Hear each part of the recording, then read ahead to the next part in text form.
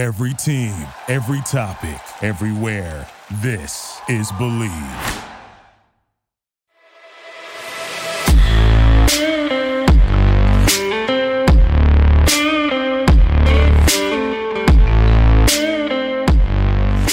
Welcome in to the TDN Fantasy Podcast. Chris Schubert, Jamie Eisner here. Sunday night, our traditional spot. We got preempted last week, got bumped into the middle of the week, back in our regularly scheduled time slot on a Sunday evening, early Monday morning for you with our Week 16 recap. And Jamie, for a lot of people, this was championship weekend. For others, it was semifinal weekend. This is the heat of the fantasy season. And I made mention of it, I believe, in the Thursday show that we were going to be in line for somebody to do something dumb that would win you your championship weekend or push you into the championship game. We had one of those performances. We will get to that throughout the course of the show here. But before we get the full breakdown done, before we get to all of these games, got to tell you about our friends over at BetOnline. They remain your number one spot for all of the basketball and football action this season. Head on over to the new updated desktop or mobile website, and when you sign up and use our promo code BLEAV50, that's BLEAV50, you will receive a 50% welcome bonus on your first deposit. BetOnline is the fastest and easiest way to bet on all your favorite sports. BetOnline, where the game starts. And you know what, Jamie? I'm pulling up the order that we're going to do these games in. I want to start with the performance. 525 passing yards, 4 touchdowns. The team scores 41 points. The Cincinnati Bengals, your leaders in the AFC North, they beat the Josh Johnson-led Baltimore Ravens 41-21. There's Burrow's performance to talk about. There's T. Higgins' performance to talk about. Tyler Boyd had a big game. There is just Joe Mixon had 2 touchdowns. There is so much here, but 525 passing yards for Joe Burrow in what was likely the semifinals or championship game for most of you. If you were rolling the dice with Joe Burrow, big one for you this week. Big bounce back performance for Cincinnati. And if you played any of your Bengals, you were thrilled. And by the way, Burrow had a touchdown called back as well. Could have had an even bigger day here in that fourth quarter because they were throwing. Look, it was just monstrous for everybody. This was what we expected to happen to the Ravens defense last week from Green Bay. I think that was the biggest difference between what we saw from them versus what we saw here, where everything clicked. Burrow threw the ball 46 times. T. Higgins, 12 for 194 and 2 touchdowns, continue his monstrous run over the last month or so. Jamar Chase had a slow start to the game, but really picked it up late, ended up with 7 and 125. Tyler Boyd caught a long touchdown. Mixon got you in the end zone twice with nearly 140 total yards. Like, they were all absolutely sensational. And on the Baltimore side, Mark Andrews continues to be QB proof. 8 for 125 in a score, even though Josh Johnson comes out and throws for 300 yards in this game. Freeman gets in the end zone, nothing special. Marquise Brown, 5 for 44, nothing special. But Mark Andrews continues to be the tight end that you want here down the stretch. I rolled the dice this morning and took a Mark Andrews catch prop. His over-under for catches was 5.5, and I was a little worried that with Josh Johnson starting, that this Cincinnati defense might zero in on taking away Mark Andrews. Didn't matter. 10 targets in this football game, 8 catches for 125 yards. Mark Andrews, I think, is matchup-proof at this point. I think he's quarterback-proof at this point. He's one of those guys that it really doesn't matter what the opposing team has. He's going to find a way to be involved and be a threat to go off in a big way. And I think we've said everything that we could about this fantastic Cincinnati performance. One thing I want to mention is I continue to tease that next week, a week from 9 days from now, or next Tuesday when you listen to it, the 4th of January, will be the first round of my way too early mock draft. So I'm thinking I have like 1 3/4 feet into the season and like 3 toes, like looking into next year. Like, don't do the math on this. Don't think about this too hard. But is there a chance, maybe even a good chance, is Mark Andrews the tight end 2 off the board in fantasy drafts next year? Or do you think people will go back to Kittle or Waller? So let's talk about this, right? Is the assumption of this show, and we did not talk about this in the pre-show, so I'm really excited about this conversation, that George Kittle will have the top spot. Is that the assumption that you and I are making? No, I'm assuming Travis Kelce will be the tight end 1 next year. In drafts, market. So yeah, I'm assuming Travis Kelce is the tight end 1. And then my guess will be the order of the next three guys, Mark Andrews, Darren Waller, George Kittle, will vary by draft. Yeah, I think with a lot of Waller is not in combinations. this conversation. It's not his fault. He's hurt. But I think there's a tier break there. Really? Just because it's an unknown, right? I don't know what that team's going to look like next season. I don't know who the head coach is going to be, right? Sitting here right now when I have to answer this question, I would much rather, I think, have Kittle or Andrews than I would Waller.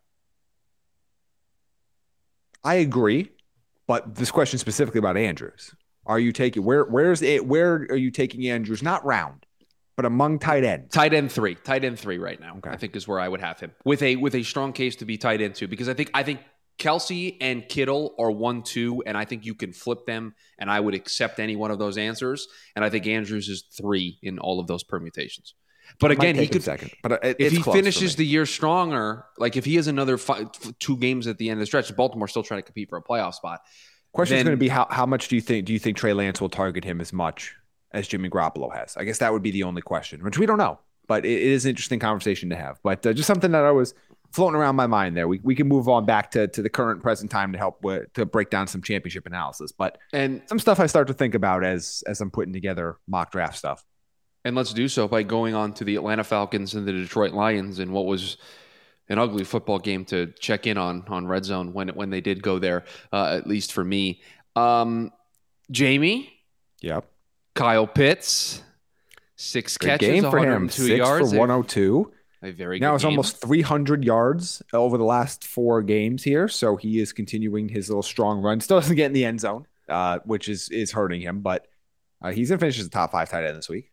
Jamie, I want you to right now, while everyone is listening, I want you to say it to the people because I know you've started, but I know that they are a work in progress. I want you to tell the people right now. I want you to look into the camera. They're not going to be able to see the video version of this, but I want you to look into the camera right now. And I want you to tell the people that Amon-Ra St. Brown next week will be a top 24 wide receiver. I want you to do it. Okay. He was this week. Did you see my updated rankings at the end of the week? No, he snuck in at the end of the week. I did not check. Let me see where I end up putting him. And by the way, I'd end up, since it was the theme on this show all week long, I did end up ranking him above Jamar Chase. So I know we talked about that a lot on the show. Let me see where I ended up having him. Quickly pull up last week's rankings. But yes, he will be a top 24 wide receiver. I moved him into that spot for this week. Let's see where I put. You go 9 for 91 and a touchdown with Tim Boyle throwing you passes. You earn yourself an opportunity to be a top 24 so I end up wide putting receiver. Amon-Ra St. Brown, wide receiver 21 is where I had him this week. So I bought in. I will buy in again. He has been absolutely sensational. He's getting the workload. He's getting the touchdowns. He's getting the touches. Like, I don't know what more you can ask him. He got 2 rushes in this game. Like, he gets 11 touches in this game. You know what? For 110 total yards. Jamie, I want you to look into the camera. Okay. People are not going to be able to see the video version of this. I want you to look into the camera and tell the people that Amon-Ra St. Brown is going to be a top 20 wide receiver next week. That's what I want you to do. Well, let me see where let's instead of me doing that, let me actually look and see. Now there's still some games to play, some matchup stuff, but let me see where I have him. So right now, he is right at wide receiver 20. I'm joking when I'm talking about this because it's kind of been my thing on the show the last couple of weeks. He has been exceptional, and I use that term. Yeah, he very well be a top 20 wide receiver for me next week. He's going to be a wide receiver too. Good. Like he's a must start at this point. I don't know what more you could ask of him. Jamal Williams returning for the Detroit Lions. You saw the impact that had. 19 carries for 77 yards. Less of a workload for Craig Reynolds. For those of you that maybe have been using that to get by with the Detroit running back situation with Jamal Williams back, he did get the lion's share. And Jamie, Cordarrelle Patterson gets into the end zone to save his day, but that's about it. It wasn't a good game for. It's been a little light. I mean, a lot of people are in their playoffs and in their fantasy championship weeks or semifinals because of the play of Cordarrelle Patterson. Well, he's not helping you win. Last 2 weeks hasn't been great. Point. 32 total yards on 18 touches, on 18 carries. Actually, he's got 36 total yards on 21 touches. That's not a good ratio. 3 out of 2 people are bad at fractions, and I might be one of them. But that's not a good number.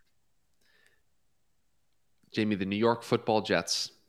You're so giddy about this. You are so happy that the Jets won. Defeated the Jacksonville Jaguars 26-21.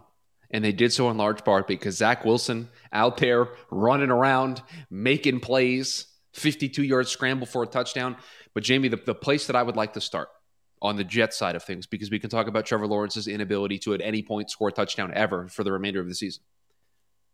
Michael Carter, his second week back after being on the IR. He has gotten better each and every week that he has played this season as a rookie. I think this was one of his better games to date. 16 carries, 118 yards. You were talking earlier about tight ends looking into next season. I think when we look at the running back position going into next season, not a guy in the top portion of the running back draft, but I think in that second or third tier of running backs that you're going to talk about, Michael Carter's carving out his spot in those tiers. Yeah, he feels like that guy you take like in the fourth round type of a thing. I would say I haven't gone this deep into the mock stuff yet, but like he feels like a guy you're going to take as an RB2. Might be, spike up in certain spots, but look excellent here. 7.5 yards a carry for him, got 18 touches. He's really talented. And if you remember even back to our pre-draft, as a guy I kind of saw circled as a like, hey, this is somebody that I want depending on his location. He's actually been better as a rusher than I anticipated. Like a lot of why I liked him coming out is I thought he would be a major asset in the passing game, which he absolutely is. But he looks really good as a rusher. Really exciting to have him. Again, another guy that you're going to probably feel confident starting as a guaranteed flex for you in the fantasy championship, and a guy you're drafting as an RB2 next year. There's another running back in this game that is not so lucky, and that is James Robinson, who tore his Achilles in this game. So obviously he's done for the rest of this year. We'll see what his timeline looks like for next year. Just doing some quick math would tell me he's probably out until the preseason for next year. And then at that point, you wonder, ETN will be back, new coaching staff. What's James Robinson's role going to look like? So obviously for the rest of this year, when Carlos Hyde's healthy, he's the guy. They really only had Dario Gumbawale healthy. So he was the guy that got 17 carries in this game. But I'm really not interested in any of the Jacksonville running backs right now. I'm not going to feel confident playing any of them in my fantasy championship. You got to be really buyer beware for James Robinson going into next year. And by the way, do not confuse the rapid-ish return of Cam Akers and use that as the new benchmark. Also understand that Cam Akers is probably not going to actually play a game until January or the postseason. Because I keep getting week 18 in January. So the postseason, the reason the Rams activated him, which is actually really good of them, is to make sure he has a year accrued toward his pension. He has to be active for 3 games in order to accrue a year towards his pension. So that's actually a really classy move by the Rams organization. They did not activate him with any anticipation that he's going to play. I guess week 18 could be a possibility, but it's not one that I imagine they're going to rush him to use. But Darrell Henderson's knee injury today might complicate those matters, but I still don't think we see him to the postseason. But again, all that's to say, buyer beware next year on James Robinson. As far as everybody else goes, you kind of got what you got. Like, you're going to get the 7, 8, 9-point performances from Marvin Jones, Tavon Austin, Laquan Treadwell. Unless you're in a super deep league, you don't really care. But those guys have been steady performers. These guys that will get you by with 8 or 9 points if you need it. In a game that was closer, that the box score said was closer than it actually was, and a game that Matt Stafford was channeling his Detroit Lions days, the Rams go into Minnesota. It was like Stafford was back in the NFC North, and they beat the Minnesota Vikings 30-23. Stafford throws 3 picks in this game, so if you're playing him in fantasy, you didn't really love the performance there. Jamie, it was on this podcast where we proclaimed that this Sony Michel, Darrell Henderson thing was a thing. We were keeping an eye on this, and it bared out once again. 27 carries, 131 yards, and a touchdown for Sony Michel. And in a bad game, in a game in which he wasn't really sniffing the end zone all that much, Cooper Kupp, 10 catches, 109 yards. That's a bad game. It's unreal. Cooper Kupp. It's a bad game. It's unreal. Look, even before Darrell Henderson got hurt, this was going to be a complete timeshare. And obviously, we don't know the extent of the knee injury that Henderson left the game with. But Sony Michel is the running back you want. I'm going to have him ranked likely as a low-end RB1 next week. I feel pretty confident in saying that on my initial research there. I have no advice for you, Cooper Kupp. Good to see Odell Beckham in the end zone. Van Jefferson at this point is probably too risky to start your championship. But there's some interesting things that I want to talk about really on the other side. Also, before I get to that, I guess, has there been a bigger like Dr. Jekyll, Mr. Hyde this year than Stafford over the last 6 weeks or so. Well, and it's so funny too, Jamie, because this game was kind of in hand for most of the game. And also, like with him, I it's never not just felt from like like game Minnesota to was game. going to come back. It's in game. You know what I mean? Yes. It's just like he will make a stupendous throw and then an absolutely stupid throw. Like and it'll sometimes be on back-to-back drives. It'll sometimes be within drives. Like he is basically, ever since you, Kyle, and Joe proclaimed him the MVP to bet on, he has struggled. So if there are any Rams fans listening to the show, you know where to send your hate. On They're the other 11 side, 4. They're winning the NFC West. What do you can't get mad at me? I mean, I can absolutely get mad at you, but they are winning the NFC West as predicted on the Money Down podcast or the Money Down video show a couple weeks ago by me. Other things to keep a note here on the Viking side, besides Justin Jefferson is good.gif. KJ Osborne gets in the end zone again. Deeper leagues really only, but somebody you should absolutely consider, particularly because Adam Thielen was very hobbled again.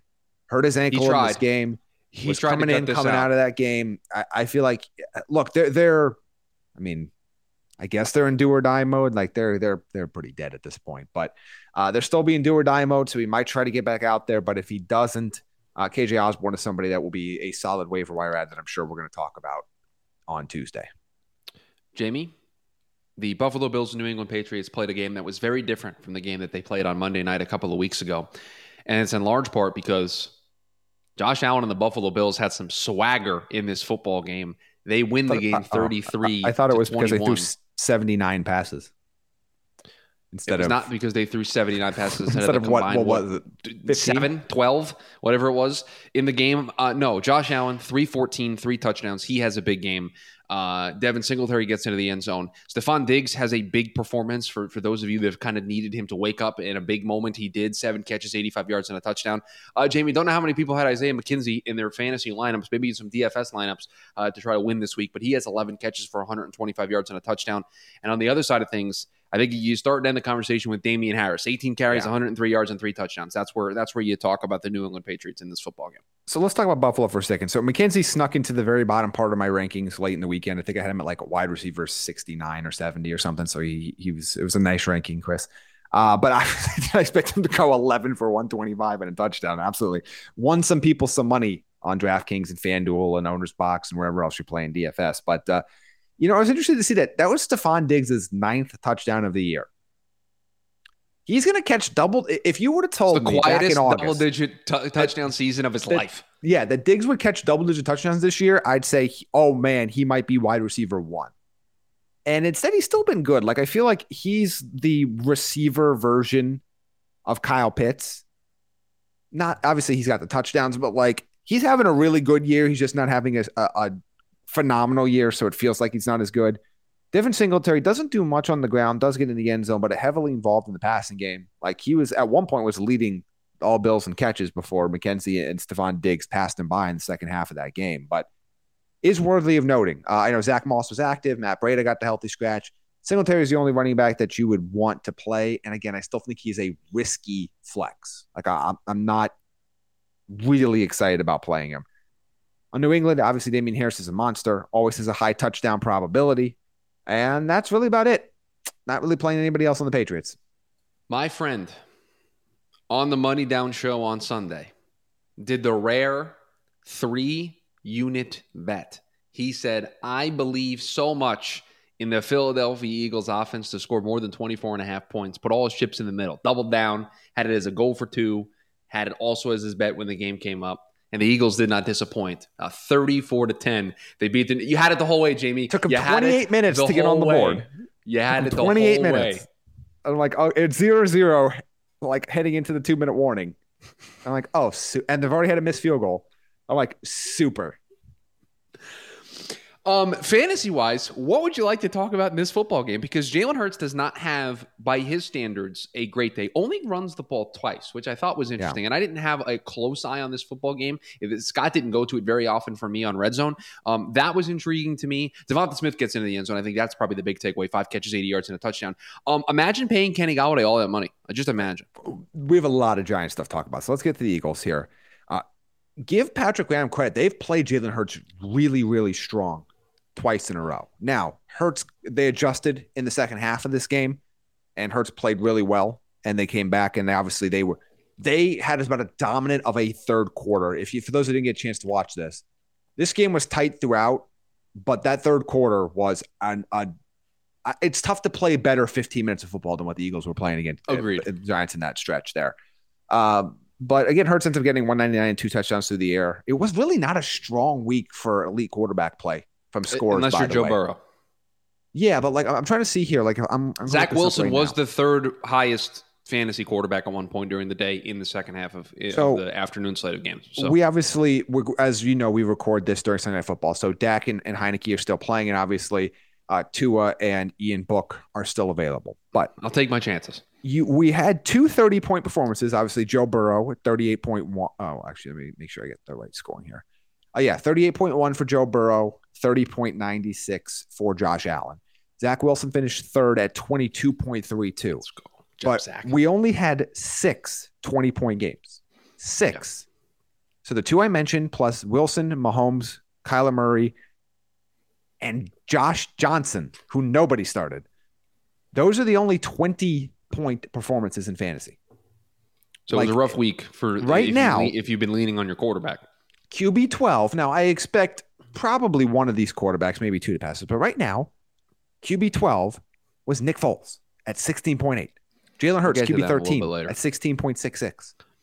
So it was a really down week for quarterback play. So if you did have Burrow or Josh Allen, you had a massive advantage on everybody else. But yes, it was a really down week. And some big guys like, Tom Brady was under 15 points. Matthew Stafford was under 10 points. Derek Carr was under 10 points. So there were some guys that were playing. I mean, some people were playing Cam Newton under 6 points. So, I mean, it was a rough week for quarterback play. Jamie, Boston Scott. On the Giants side. Dude, I don't know how you start Saquon anymore, man. Hold on. Boston Scott does his thing, scoring against the Giants. Oh, that's right. He did. I didn't even, you know what? I didn't even remember that. I keep forgetting. Just want to make sure we note that. Now we can talk about the Giants and who. Dude, Saquon, what do you do, man? Not only is he in a bad situation, he doesn't look good either. I know everybody wants to blame the Giants, and by the way, they should. But Saquon doesn't look good on his own either. Particularly when I watch Devontae Booker run behind the same offensive line with the same quarterback in the same situation and just looks better.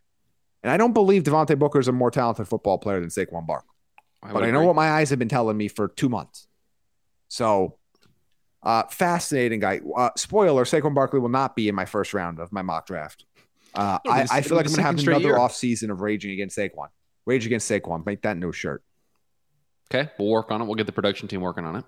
Let me see. Where am I going to tentatively? Where am I going to have him next week? I as you can tell, I've already started working on this stuff because he cannot be a top 15 running back next year. Oh yeah, no. I'm talking about for this next week. So okay. Right now he's sitting. If I take away, so there's 3 guys hurt, so I'm gonna have to move these guys. Right now he's sitting at RB 21. Yeah. RB 21 right now. And that is assuming that Elijah Mitchell, Darrell Henderson, Kareem Hunt, and obviously Clyde Edwards-Helaire, we'll talk about in a minute, all missed time. So even with all those guys out, I doubt he's going to be a low-end RB2 at best. Do you have both James Conner and Chase Edmonds ranked in front of him right now? Or is Conner behind him? Okay. That was because Conner might be back this week. That's why I was asking. Yeah, well, Conner would be Conner's not even close. Conner would be way ahead of him. Him and Chase Edmonds are with fractions of a point from each other. Okay. Those guys are on the line. Anything else that you'd like to talk about? No. Okay, we will move on to the Bucs beating the Panthers 32-6, and I will make the same joke that everybody else on Twitter is making because of what Matt Rule said in his post conference and the 99 problems that the Carolina Panthers have at the moment. Yeah, Jay-Z, Matt Rule. Okay. So, first off, the combination of Sam Darnold and Cam Newton might be the worst dual quarterback system I've seen in a long time. Imagine giving up a second-round pick that's going to be inside the top 40 for Sam Darnold. And then paying Cam Newton $10 million. Why do you think, Jamie, you asked me before, I'm in such a good mood today because think about all the things that went my way today as a Jets fan. Yeah, I mean, a lot did go your way. You got a win. You got improved draft position from Seattle losing, and you got to win. Sam Darnold is who you thought he was and who I thought he was. And I'm going to keep beating that drum because I'm sorry. It's I don't know why people talk themselves into things they shouldn't. Darnold sucks. Newton's washed. We told you. I mean, DJ Moore, okay. Still the guy that needs to be in your lineup as a wide receiver too. Robbie Anderson had an okay game and was stupidly celebrating on the sideline for some reason for a meaningless catch as his team was getting his ass kicked. Like 32-6 on the Bucs sideline, giving a little point. Look, I don't know what his Madden awareness rating is, but it's probably too high.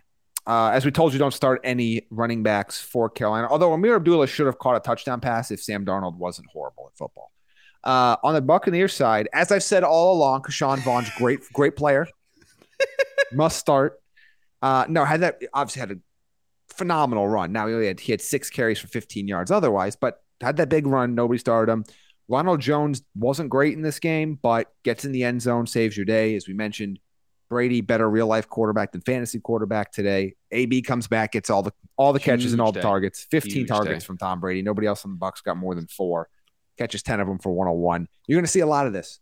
I don't know if we're going to see Mike Evans next week. I doubt it. It doesn't sound like it. When they start talking about, he'll be back in the regular season, sounds like it's a multi-week injury. So wish we had a bigger game from Gronk. It was a little disappointing in this matchup, but the Bucs really didn't need to do a whole lot in this game. The Panthers never really felt like they were in it. Like this Panthers team is really, they are like slightly better than the Giants right now when it just comes to listless performances. They're just uninspired football for 60 minutes. Well, you know what team that played inspired football for 60 minutes? That would be the Houston Texans, as they welcome in the Los Angeles Chargers, and they drop a 40 spot on Brandon Staley, Justin Herbert, and the Los Angeles Chargers. They win 41-29. Jamie, let's talk about the LA side of things. And I think for anybody who had gotten to the dance, had gotten this far with Austin Eckler, and they went out during the week and they said, you know what, I'm gonna get Justin Jackson because I know Austin Eckler, not sure if he's going to play. They were rewarded. Justin Jackson, 11 carries, 64 yards, and 2 touchdowns. That's a great day just on its own. But then adds 8 catches for 98 yards out of the backfield. So a monster day for him. You got everything that you would have gotten probably from Austin Eckler, and even then some with the way Eckler had been playing the last couple of weeks. Jamie, other than that, Josh Palmer catches a touchdown in garbage time, but that's about it on the LA side of things. This was not a very good performance for them. They did not look good. Herbert wasn't good. Keenan Allen wasn't good. Look, this Chargers run defense is really, really bad. And we knew that, but watching Rex frickin' Burkhead 149 and 2 just tutties shred them in the year 2021 on a Texans team without its best offensive weapon, with a rookie quarterback and a bunch of guys on the COVID list. Like, if the Chargers somehow manage to make the postseason, they will not play a second game in the postseason. They are going to get their doors blown off. This was look, credit to Houston. They played absolutely good football game. They took advantage of the situation. Davis Mills looks like a player. He dropped 2 dimes. Better. One to the same play on the sideline. On the Chris Conley and Nico Collins. Yep. One to Chris Conley. I think the other one was to Philip Dorsett or Nico Collins. Was one. Philip Dorsett was Nico Collins was touch side. Philip Dorsett was the sideline pass that was beautiful. He's just dropping buckets from his end zone. Yeah, he looks good. He was so bad early in the season. Like, oh my God, bad. And they sat him down for a bit, brought him back up, and the game is slowing down for them, as you say. He looked really good. Look, Burkhead is interesting. He's been a guy that's been floating, or especially when David Johnson gets ruled out like he was this week. He's been a guy that's floating around my top 50 running backs.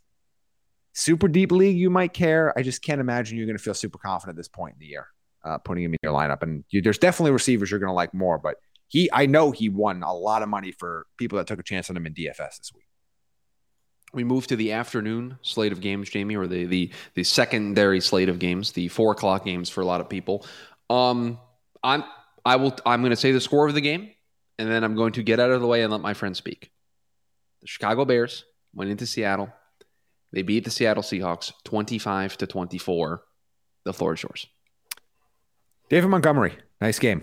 45 yards of touchdown on the ground, led all Bears receivers with 7 catches and 61 yards, leading both those categories. That's not where I thought you were going to go with that. When I passed the floor to you and gave where you did you think I was going to go, Rashad Penny? I thought you were just going to just talk about Russell Wilson and Seattle Seahawks being bad. Yeah, no. That's where I thought you were going to go. So, look, we're going to have this conversation in the offseason, and I don't want to get too deep into it now because I'm just going to talk for 40 minutes and everybody's going to get annoyed. I kind of don't think Russell Wilson's elite anymore. And I've said that. Oh, I haven't said this take to you yet because I've said it to others. Yeah, I don't think Russell Wilson's elite anymore. I think he's a really good quarterback, but basically we now have a year and a half of very mediocre play from Russell Wilson. Do I think some of the team around him, the offensive line, et cetera, play calling is a factor? Yes, but he's got weapons. He's got some pieces. He's not in a good situation. But from the things that he can control, he's not controlling. And he was an active part in how bad they were late last season. Again, not the biggest problem by any means in Seattle, but he's been at least deserved some of his fair share. Wasn't terrible today, but I do not think he's an elite quarterback. If you ask me right now, taking age and all stuff out of the equation, next year, can I take Aaron Rodgers in a trade or Russell Wilson in a trade or Deshaun Watson in a trade? Wilson is last of that group, clearly for me. So I have a follow-up question to this because I have not heard this take. You have not shared this take with me. Would you feel comfortable trading multiple first-round picks for Russell Wilson if you were one of these quarterback-needy teams? I would not. Wow. So if I were the job, now I think that's what you're going to need to get the job done. And if I'm Seattle, I'm not taking anything less. So this is my personal opinion. Seattle absolutely better get multiple first-round picks plus for Russell Wilson. If I'm the Giants, if I'm Denver, if I'm those teams, I'm not doing it. Now, I could understand why. I'll put it this way. If I'm the Giants, I'm not doing it. I could maybe talk myself for Denver because now we're talking a middle pick and then a pick next year. A little bit different. I'm not giving 2 picks in this draft. So if I'm Philly, if I'm the Giants, if I'm those teams, I'm not giving up 2 first-round picks this year. And the Giants, you would have to give up 2 top 10 picks. So no. Honestly, I probably would not. Whatever Russell Wilson ends up getting traded for, I probably wouldn't have given it to them if that's my option. But nobody's going to call and ask me. So I derailed you there. Is there anything else you want to talk about? You gave David Montgomery his praise. Rashad Penny had a very good game for Seattle. Look, I've been very critical of Rashad Penny since the day he was drafted. He's putting together some nice performances. And I think he's somebody now that he's got 2 really strong performances over the last 3 weeks. Take advantage of some solid matchups, struggled against the Rams, obviously, but somebody that needs to absolutely be in that flex consideration for you because he's getting plenty of the work. He's clearly the guy, and he's shown flashes. He was really good in this game. The Kansas City Chiefs beat the Pittsburgh Steelers 36-10. I don't know what I expected from the Pittsburgh offense. I don't normally expect much. But they were never in this game. It wasn't even particularly close. No, and they didn't have their pseudo second half comeback either. Like they don't score at all in the first half ever anymore. But usually they make a game of it in the second half. They weren't even able to do that. Jonathan Johnson has a nice day, gets in the end zone. Najee Harris kind of volumed his way into 16 PPR points, but he's at this point an RB2. I don't think you're playing him expecting RB1 numbers the way this offense is operating right now. On the Chiefs side of things, I guess just the way everybody drew it up, Byron Pringle with 2 touchdowns. Yeah, had the monster game here despite Tyreek Hill did nothing, 2 for 19 in this game. Yeah, I know. As somebody who had him to score a touchdown and catch 80 receiving yards, I was very well aware of how poorly he played today. Didn't do any of that. I'm not going to rush to the waiver wire for Byron Pringle, but I know we're going to talk about him on Tuesday, but I'm not going to rush to the waiver wire for him. The big news here is the running back situation. It looks like, at least as of recording, it appears that Clyde Edwards-Helaire has a fractured hand. That appears to be what let me double check to make sure I got my running back stuff right. Or was that Miles Sanders that has a fractured hand? A lot of running backs got hurt today. I thought Clyde Edwards-Helaire was his collarbone. No. Okay, so sorry. Miles Sanders is the one that they believe has a fractured hand right now. Collarbone for Clyde Edwards-Helaire. Sorry, it's keeping up with all of these injuries. Glad we worked that out together. Yeah. Because they said it and I went, that doesn't sound right. I feel like that was another running back. But collarbone injury, obviously if it's broken, the season's over. So we can talk about that. Darrell Williams, as you know, is going to be the top pick up there. Had a fairly solid game himself, so something to kind of keep in mind with him. We'll get into this a lot on Tuesday because we're going to get more information about Miles Sanders. We're going to get more information about Clyde Edwards-Helaire. We're going to get more information about some of these other injuries that occurred this week. But Darrell Williams would probably be at, right now, my top waiver wire priority. 11:55 on the ground in this game, caught another 3 passes. It's going to be involved. So is Derek Gore. So kind of keep this in mind because if Edwards-Helaire misses the rest of the year, both those guys are going to be fantasy relevant for you. The last game of the 4 o'clock slate, the Las Vegas Raiders beat the Denver Broncos 17-13. Josh Jacobs gets over 100 yards on the ground. Hunter Renfrow catches a touchdown. Fairly subdued fantasy game because like Jacobs got 129 on the ground, but he also fumbled and didn't score. So he ends up only really getting you like 11-ish points. You know, Foster Moreau had an okay game. Zay Jones had an okay game. You'll be happy, Chris. I ranked Zay Jones at wide receiver 70. I did it just That's for you. Very nice. He got on the list this week. Very good. You know, Renfrow gets in the end zone, so you're fine. You're happy with it. But again, not a monster game for him. Derek Carr did not have a good game, as you mentioned. Drew Lock continues to be bad at football, which we already knew. I think the big shock in this game, and by the way, if you're starting Broncos receivers at this point, just stop. Just do something. Literally do anything. Just save else. Yourself. Just save yourself. Like you don't have. It gets better. There are people you can talk to. You don't have to do this. The shocking thing was how god awful the running backs were. Yeah, what was that about? Just nothing. They couldn't run the ball. Melvin Gordon had 0 yards on 8 touches in this game. Like that's not what you want. 0 yards on 8 touches. I had to do the math of how you got there, but I see how you got there. You added his rushing and his receiving. That's so good. He averaged. So put it this way, I averaged 0.6 yards per carry more today than Melvin Gordon. This show averaged 0.6 yards per carry more than Melvin Gordon did. 7 for -4 on the ground with a 4-yard catch. Where would we rank on Jamie's rankings for Week 17? Huh? Above Melvin Gordon. That. That's right. And then Javonte Williams on his 9 touches gets 20 yards. So the 2 backs get 20 combined yards. Now Javonte Williams gets in the end zone, which saves it a little bit. Which it doesn't absolutely destroy you, but you were expecting low end RB1 numbers. And can I tell you something else, Jamie? What's up? I just thinking about this game. We talked about it in the preview show of like, Drew Lock's going to sling it. He's just going to air it out. They didn't really do a whole lot of that either. No, this was first off. If for those of you that watch the afternoon slate on Red Zone on either the Siciliano Red Zone or the Hanson Red Zone, I feel like I wasted my time. Now you had the really nice ending to the Bears Seahawks game. Like that was a fun way to end it. Late touchdown, 2-point conversion. Watching Jimmy Graham of all people put the final nail in Seahawks season was kind of funny. There's something serendipitous about that, as the kids say. But this late slate was abysmal. And I don't like the 8-3 split anyway. And I know most people don't. But like Broncos Raiders was not. This is a good case of a game that was close but not good. Close does not equal good. And that's kind of where all these games fell in. And the other game wasn't even close. And now for the Sunday night game. And Jamie, I will let the listeners in on a little bit of a secret. We are recording this portion of the show, this game recap, with like, I don't know, 6-7 minutes left in this game. Yeah, we tapped out here halfway through the fourth quarter at 56-7. We're like, with all the backups in for both teams, we're like, all right, we can do this recap at this point. This game's been over for quite some time. It was 42-7 halftime. You and I were talking in the pre-show. Outside of Dak's 4-touchdown performance, the fantasy love kind of spread around in this game. Nobody's having. When you look at it, if I would have told you, Jamie, there's a 56-7 box score, you would expect somebody outside of the quarterback to have an absolute dumb stat line like we saw maybe T. Higgins have. You don't really have that in this game. Zeke does get into the end zone twice. Amari Cooper has 7 catches for 85 yards and a touchdown. Nice to see him have a decent game. But there's no like marquee, top-of-the-line, big-time performance here. Well, yeah. I mean, I'm looking to see like it actually, you know who it probably is? Dalton Schultz. No, it's the Dallas Cowboys defense. Oh, what do they have? Yeah, that's a good 25. Point.